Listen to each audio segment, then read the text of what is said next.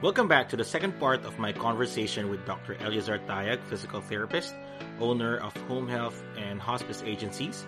In this episode, he'll describe what a typical day as a home health PT looks like.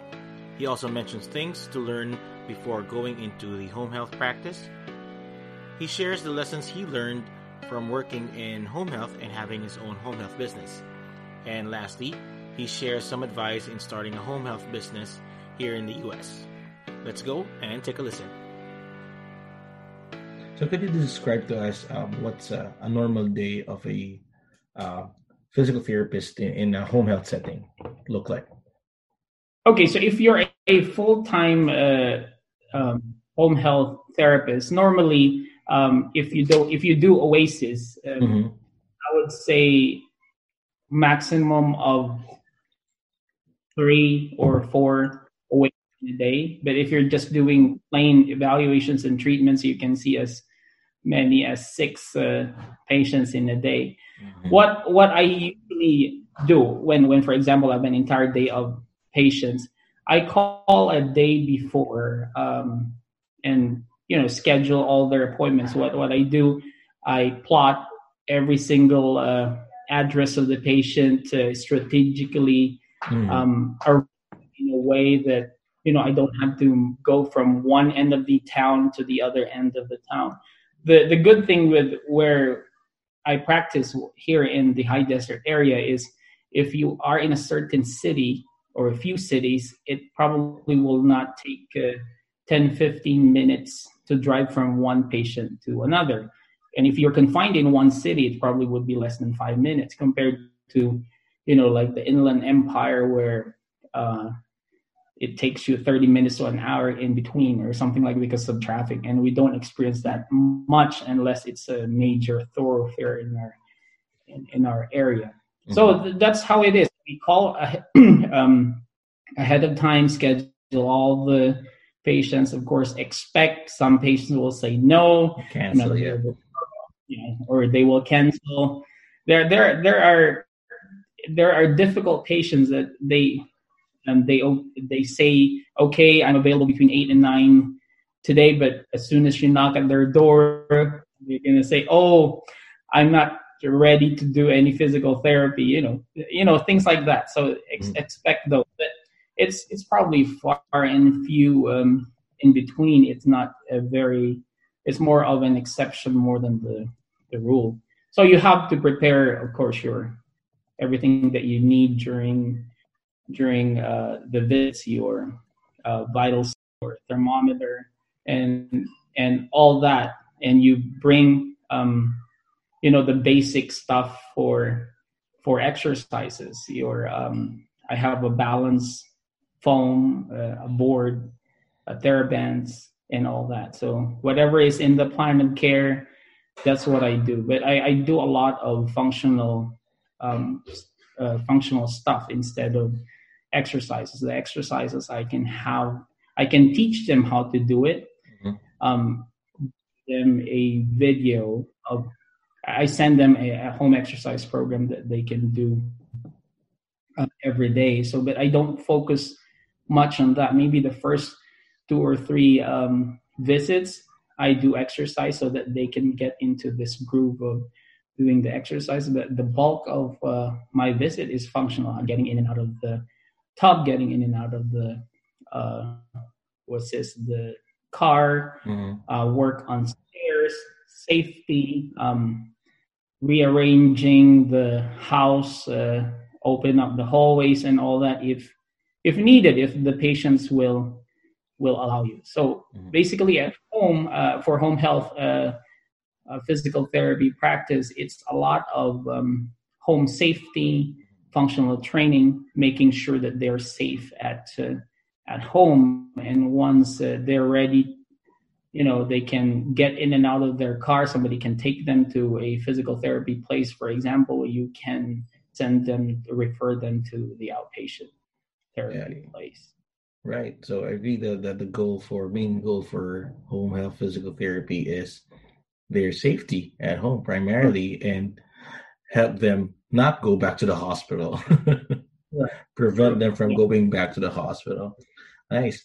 So we talked about earlier, for like this is for therapists who are about to go to home health and what things they need to know. So we talked about earlier if you're going to be a salaried physical therapist or per visit physical therapist, and you also lightly touched on the area of coverage for physical therapists. So some physical therapists would cover a lot of like counties, right? And some would have really have a concentration on certain towns. So that's one thing a therapist should know. So other than that, are there other things that a therapist should probably ask or inquire the home health agency or company when they're about to start their practice? Okay. Pretty much before getting into home health practice or home health business, for example, we have to really know what's the reason. I mean, what's our motivation? Is it flexibility of schedule? Is it the pay? Is it the money? Is it freedom? Right. So I mean, I say freedom because when I say you do home health, you go, drive from one place to another. And for me, I love that because I felt free when I was doing home health. So you have to have your own personal reason why you're shifting to home health. So if the case is flexibility, then home health is definitely your choice. I don't know with the pay currently, but like I told you, anecdotally or historically, it's always been a higher pay for home health therapists, and freedom, definitely more freedom for me. As a home health therapist, you cannot just go there, and you need to be trained because there are a lot of regulations. So you have to know home health regulations and guidelines, as simple as homebound status. Not if it's Medicare A, which is paying for the home health of the patient, we have to be bound by that criterion, which is homebound status, be homebound. If they're not homebound, then they're not appropriate for home health. So you should know these regulations and guidelines. So the federal guidelines coming from the Center for Medicare and Medicaid Services, there can be state-specific guidelines, of course, from your, like for example, for us from the California Department of Health, it can be guidelines from the accrediting agency. In the home health setting now, there are three accrediting agencies: the Joint Commission, CHAPS, and ACHC. And you have to, be familiar with their guidelines. But, most of the time prior to doing home health, at least your home health agency that you're going to work with or you're going to work for should at least train you on their guidelines. And lastly, for agency-specific policies, because always remember, we always follow the strictest. So if they're federal, state, or accrediting agency guidelines, but if your guideline in your own home health agency is stricter in your written policies and procedures, we should follow those. Whatever's the strictest, we should follow. So aside from that, if you're a therapist, you should get used to being a member of a multidisciplinary team, so you don't go in a patient's home alone. I mean, when I say alone, it means that there are other disciplines that you need to coordinate care with: the nurse, the social worker, the OT, speech, and so on and so forth. So you need to get used to being part of a multidisciplinary team. Number 4, you need to be open-minded. Like what we talked about a while ago, you see the best and the worst of people, right? When you go to home health. But it's amazing. The home health setting is a different setting because patients and their families are allowing a stranger to go to their home, right? So, and that's a leap of faith for a lot of patients. Some patients would refuse us to go there because they're not comfortable having another person or a stranger to go there. So that's why it's very important for us home health therapists to be open-minded, in a sense that whatever we see in the patient's home, or however the patients or the family members react to us, we should be able to adjust or adapt to that right away, correct? Because when you go to a patient's home and you see the best and the worst, you can see the best, nicest houses, but you can the worst. Cluttered hoarders and all that. Nothing, cat fur, full of cat poop. That's true. Don't have anywhere to sit, things like that. You have to be open-minded that it's not going to be ideal. Not every single patient's home is like your home. So, because always remember, a lot of our patients in home health, I would say majority probably are seniors, 65 plus, and most of these people have enough money to actually really take care of themselves and their homes. They don't have anyone that can go there and actually clean with frailty, disability, and all of that. They cannot clean their home and all that, and they have the tendency to be to have a lot of animals with them, right? Because they're lonely. So the only one of the things that they can do is have somebody to talk to or somebody to take care of, which are animals. So we can see all of that. So, and lastly, you have to accept the responsibility that you are not there as a therapist only. You can be jack of all trades, which we talked about a while ago. We can be a CNA or a home health aide. We can be a social worker. We can be a nurse, and so on and so forth. So those are things that they need to look into. And if they're ready, then home health is actually, I would say, the best setting to rehabilitate patients. It's very I cannot fathom the word. It's a very rewarding experience if you see these patients from completely bed bound or something like that, when you see, or they are maximal assist when you see them initially, and eventually being able to drive their car, things like that. So in any setting anyway, but in the home health setting, it's pretty much you're already there right before you progress them to the outpatient. They're pretty much almost independent and safe at home when you discharge. So for me, what I like about working in home health is, as a clinician, you have the independence of providing the intervention that they really needed at home. So you're not really stuck with, like what you said, to the exercises. You can go more functional. You can go up and down the stairs. What do you do around the house? What would make you safe if I leave you? And those kinds of things, as well as you can concentrate more on patient education that you can't really do in a skilled nursing facility, where you can just imagine what their house is like. But in home health, you're already in their house. What can I educate you for to make you more safe here? So, greatest lesson that you learned from your home health experience. Pretty much, I would say the greatest lesson.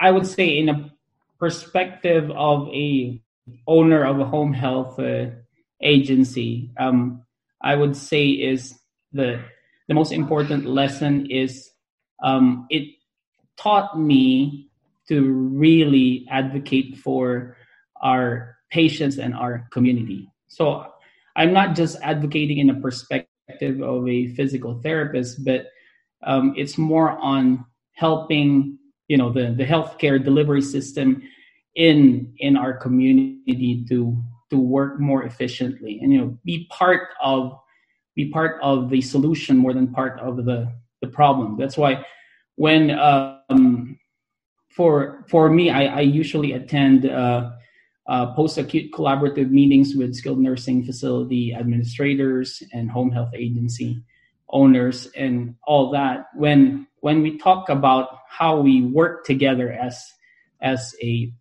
part of the healthcare delivery system, we realize that when we become not competitors, but more on we collaborate with each other, help each other, I think it helps prevent patients from being rehospitalized. And I would say overall that's the most rewarding part of being a business owner. And also it also taught me and my wife what you call resilience. When you're a business owner, there will be ups and downs, peaks and troughs in your business. There will be a point where my wife and I talk about, do we want to continue with this business or not? I'll share you. I usually don't share this private information, but for the sake of those therapists or even clinicians who want to delve into having their own home health agency or hospice agency, that there's a lot of trade-offs with owning a business. Trade off your time for your family, trade off money, a lot of things. And during our first 2 years after we acquired Imperial Home Health, it came to a point that it literally exhausted all our financial resources. So it came to a point where all our bank accounts are zero. We're done to almost max out all our credit cards. And it came to a point where we have to dig into coins from our little, our water bottle where we put all our coins in there just to use it for offering in church. It came to that point, and it was an aha moment for us because we told ourselves, is it still worth it to move forward? After all these happened, because we can just let go and get salary jobs. I even thought of I can work at Kaiser and all that. So, but we persisted. We said we're already in the middle. I know it's part of every business. There's like a struggle, and we said we hit the wall, and we said, should we continue? And we continued. We were resilient, so we moved past that point, and we became, I would say, successful in a way. I think those are the lessons that we learned from owning a home health business. I guess you already answered one of my questions. What do you think physical therapists need to possess in order to succeed? You mentioned being resilient. Mm-hmm. Do you have something to add to that? So aside from resilience, how about let's just focus on what does it take for us to create our own home health business. So mm-hmm. Let's because we're going to talk about that anyways. So first of all, you need to know what type of business you want to get into. Is it home health contracting? Is it home Medicare B outpatient at patient's home? Or is it owning a Medicare certified home health agency like us? Mm-hmm. And you need to know what your goals are. scale? Do you want to remain small, medium, or large? But normally when you start small, you eventually have bigger dreams, right? Yeah. Mm-hmm. So there are a lot of things that you need to take into consideration. Number one, what's your motivation? Is it money? There's a lot of clinicians. Number one motivation is money, and I not disagree with them having money as their main motivation. It's okay. It's okay to have that. Is it advancement? Is it ambition? So it really depends. Number two, are you business oriented? Not everyone is, are born to be business owners. I believe some people can learn to be business owners, but there are people who are really born to be business owners. If you're that if you're that type of person, that always remember that to be a business owner, you're not only thinking about yourself, you're thinking about the people that work for you. Correct? Mm-hmm. So you have to have adequate knowledge on dealing with people.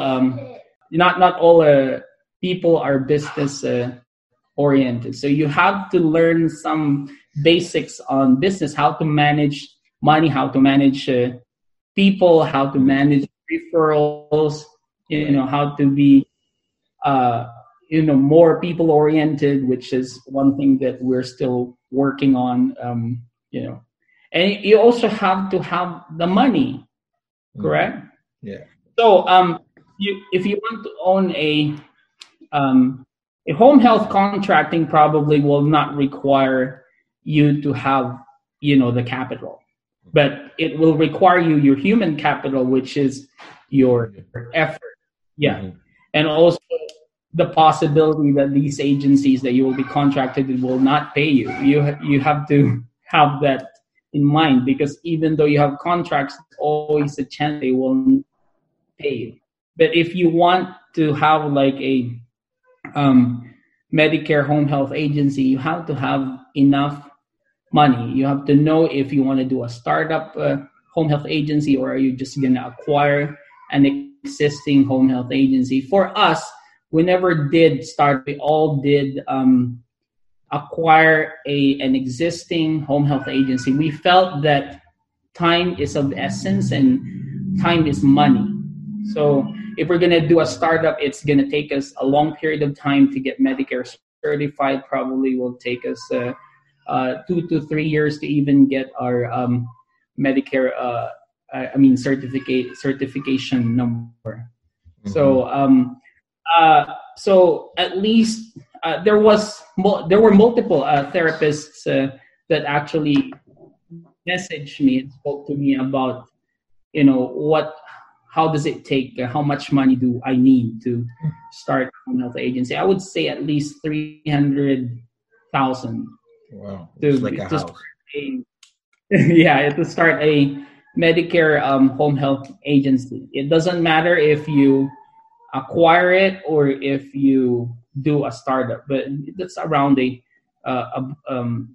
rough ballpark number. And the thing there is, if you do, for example, a startup, you have to have your own office, you have to have your own administrator, so you have to pay them until the time that Medicare gives you your Medicare number. That's the only time you can start billing, and that will be probably on the 3rd or 4th year. So, wow. But when you buy a home health agency that's already the Medicare number with billing ability, for example, you pay for it for $300,000, $400,000, you still have to have enough money for at least 2 years that you'll be able to, because you cannot the ability to build networks of referrals takes time. It doesn't like you just go to the hospital and they will send you patients. No, it doesn't work that way. You have to always be present. Go there on a weekly basis. You have marketers, and they have to see you consistently before they even even look at your brochure and all that. And it takes some time. For us, it took us probably 2 years to get established in our agency. So that's number 3, money. Number 4, guts. And guts. So you have to want it. I mean, I have told many therapists that ask me, what does it take? I said, you have to want it. You have to have the guts. You have, if you're 50% only for it, don't do it. Because it will take a lot of your time. It will take a lot of your money. And, to be able to get to that, do the leap of faith, you have to have the guts. Number 5, you have to have the heart for advocacies. I mean, you have to advocate for your patients. You have to advocate for your community. I think that's a very important aspect, because if you're just there for the money, I think money will come and flow afterwards. But the most important thing is to take care of your patients at the same time taking care of your community. There's a lot of trade-offs, like I was telling you about time. If you have a growing family, I don't recommend it because it will take a lot of your time away from your family. Having a business dealing with the federal government, the state, the accrediting agencies and all that, and dealing with so many people, you have to trade off the family time. You have to trade off, the precious times for your children.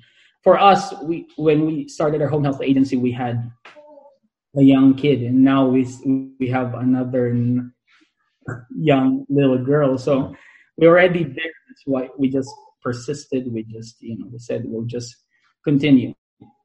Next, when you reach to a point where you hit the wall, like I was telling you a while ago, it's very important, to muster all your strength. And, we've already gone a long way, already halfway, or, why would you stop in the middle?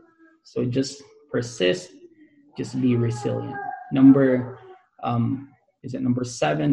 You also have to know the market or the competition in your area. Not all areas are conducive for home health. If you go to Texas, for example, Houston has more home health agencies. I think 4 home health agencies per Medicare recipient in Houston. Really? So, yeah. Or if you go to like Miami or Ohio and all that, they have a high density of agencies in their area. There are more agencies than Medicare patients.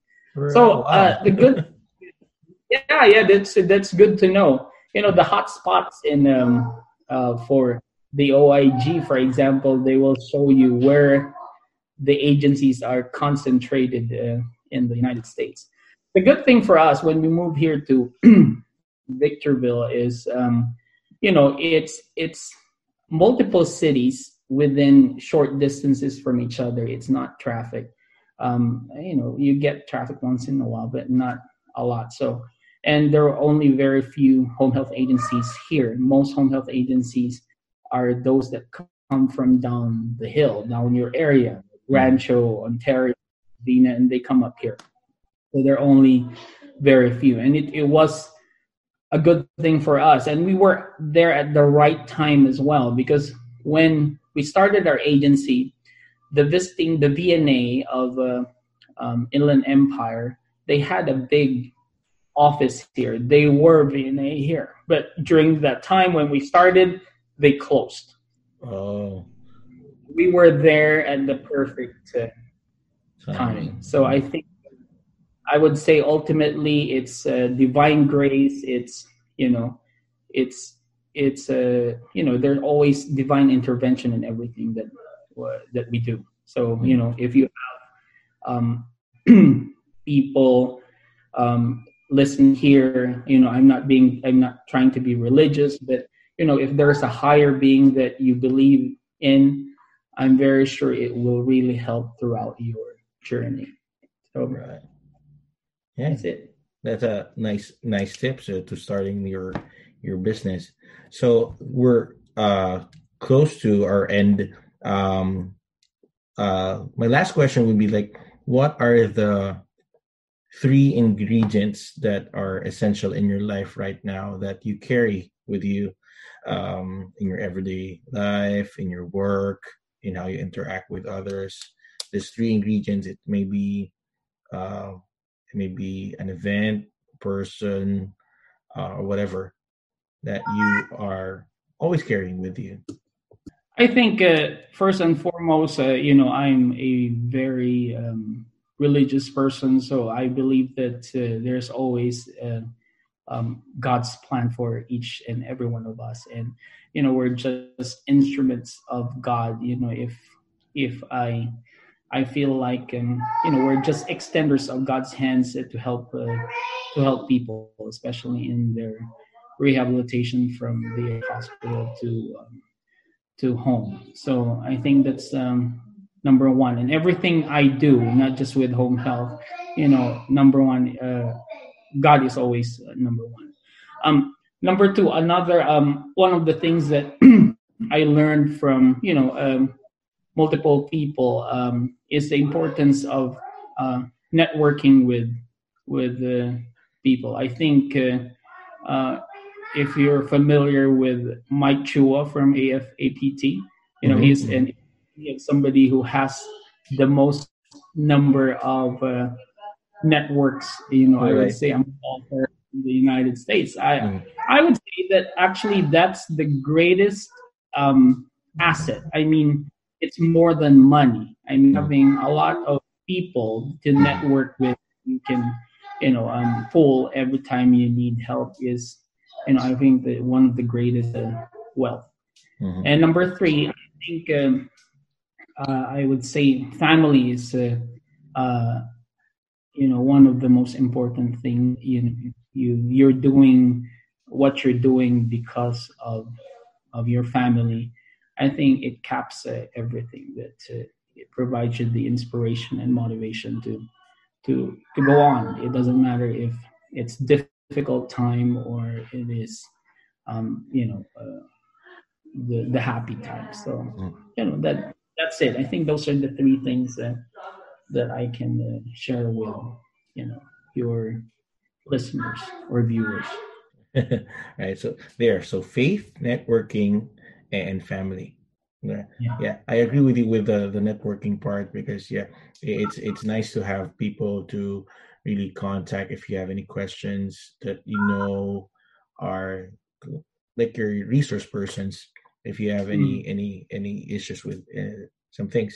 So as an ending, what would you want our audience to take away from this episode? Okay, pretty much if you want to, it doesn't matter if it's home health, outpatient, or whatever type of practice. If you really want to do something, you have to put all your heart and soul into it. You have to want it. You have to do it. Okay, no ifs and buts. It doesn't matter. You hit the wall. It's difficult time. Just persist. I mean, if you really want something, go for it. I think that's the last thing I If want you to like what tell you've heard everyone and who you think is other listening people can learn or something from it viewing. too, Yeah. powerful Do advice, share right? the link So in your again, social thank media you, and don't Eddie, forget to for tag us. sharing your PT time Physical with us Therapy and Podcast in your your post. Also, experience and your don't forget wisdom to in like home and health. follow our social Okay, thank you very pages. much, Johan. PT Neil Podcast in Facebook and Instagram. Until next time, see ya.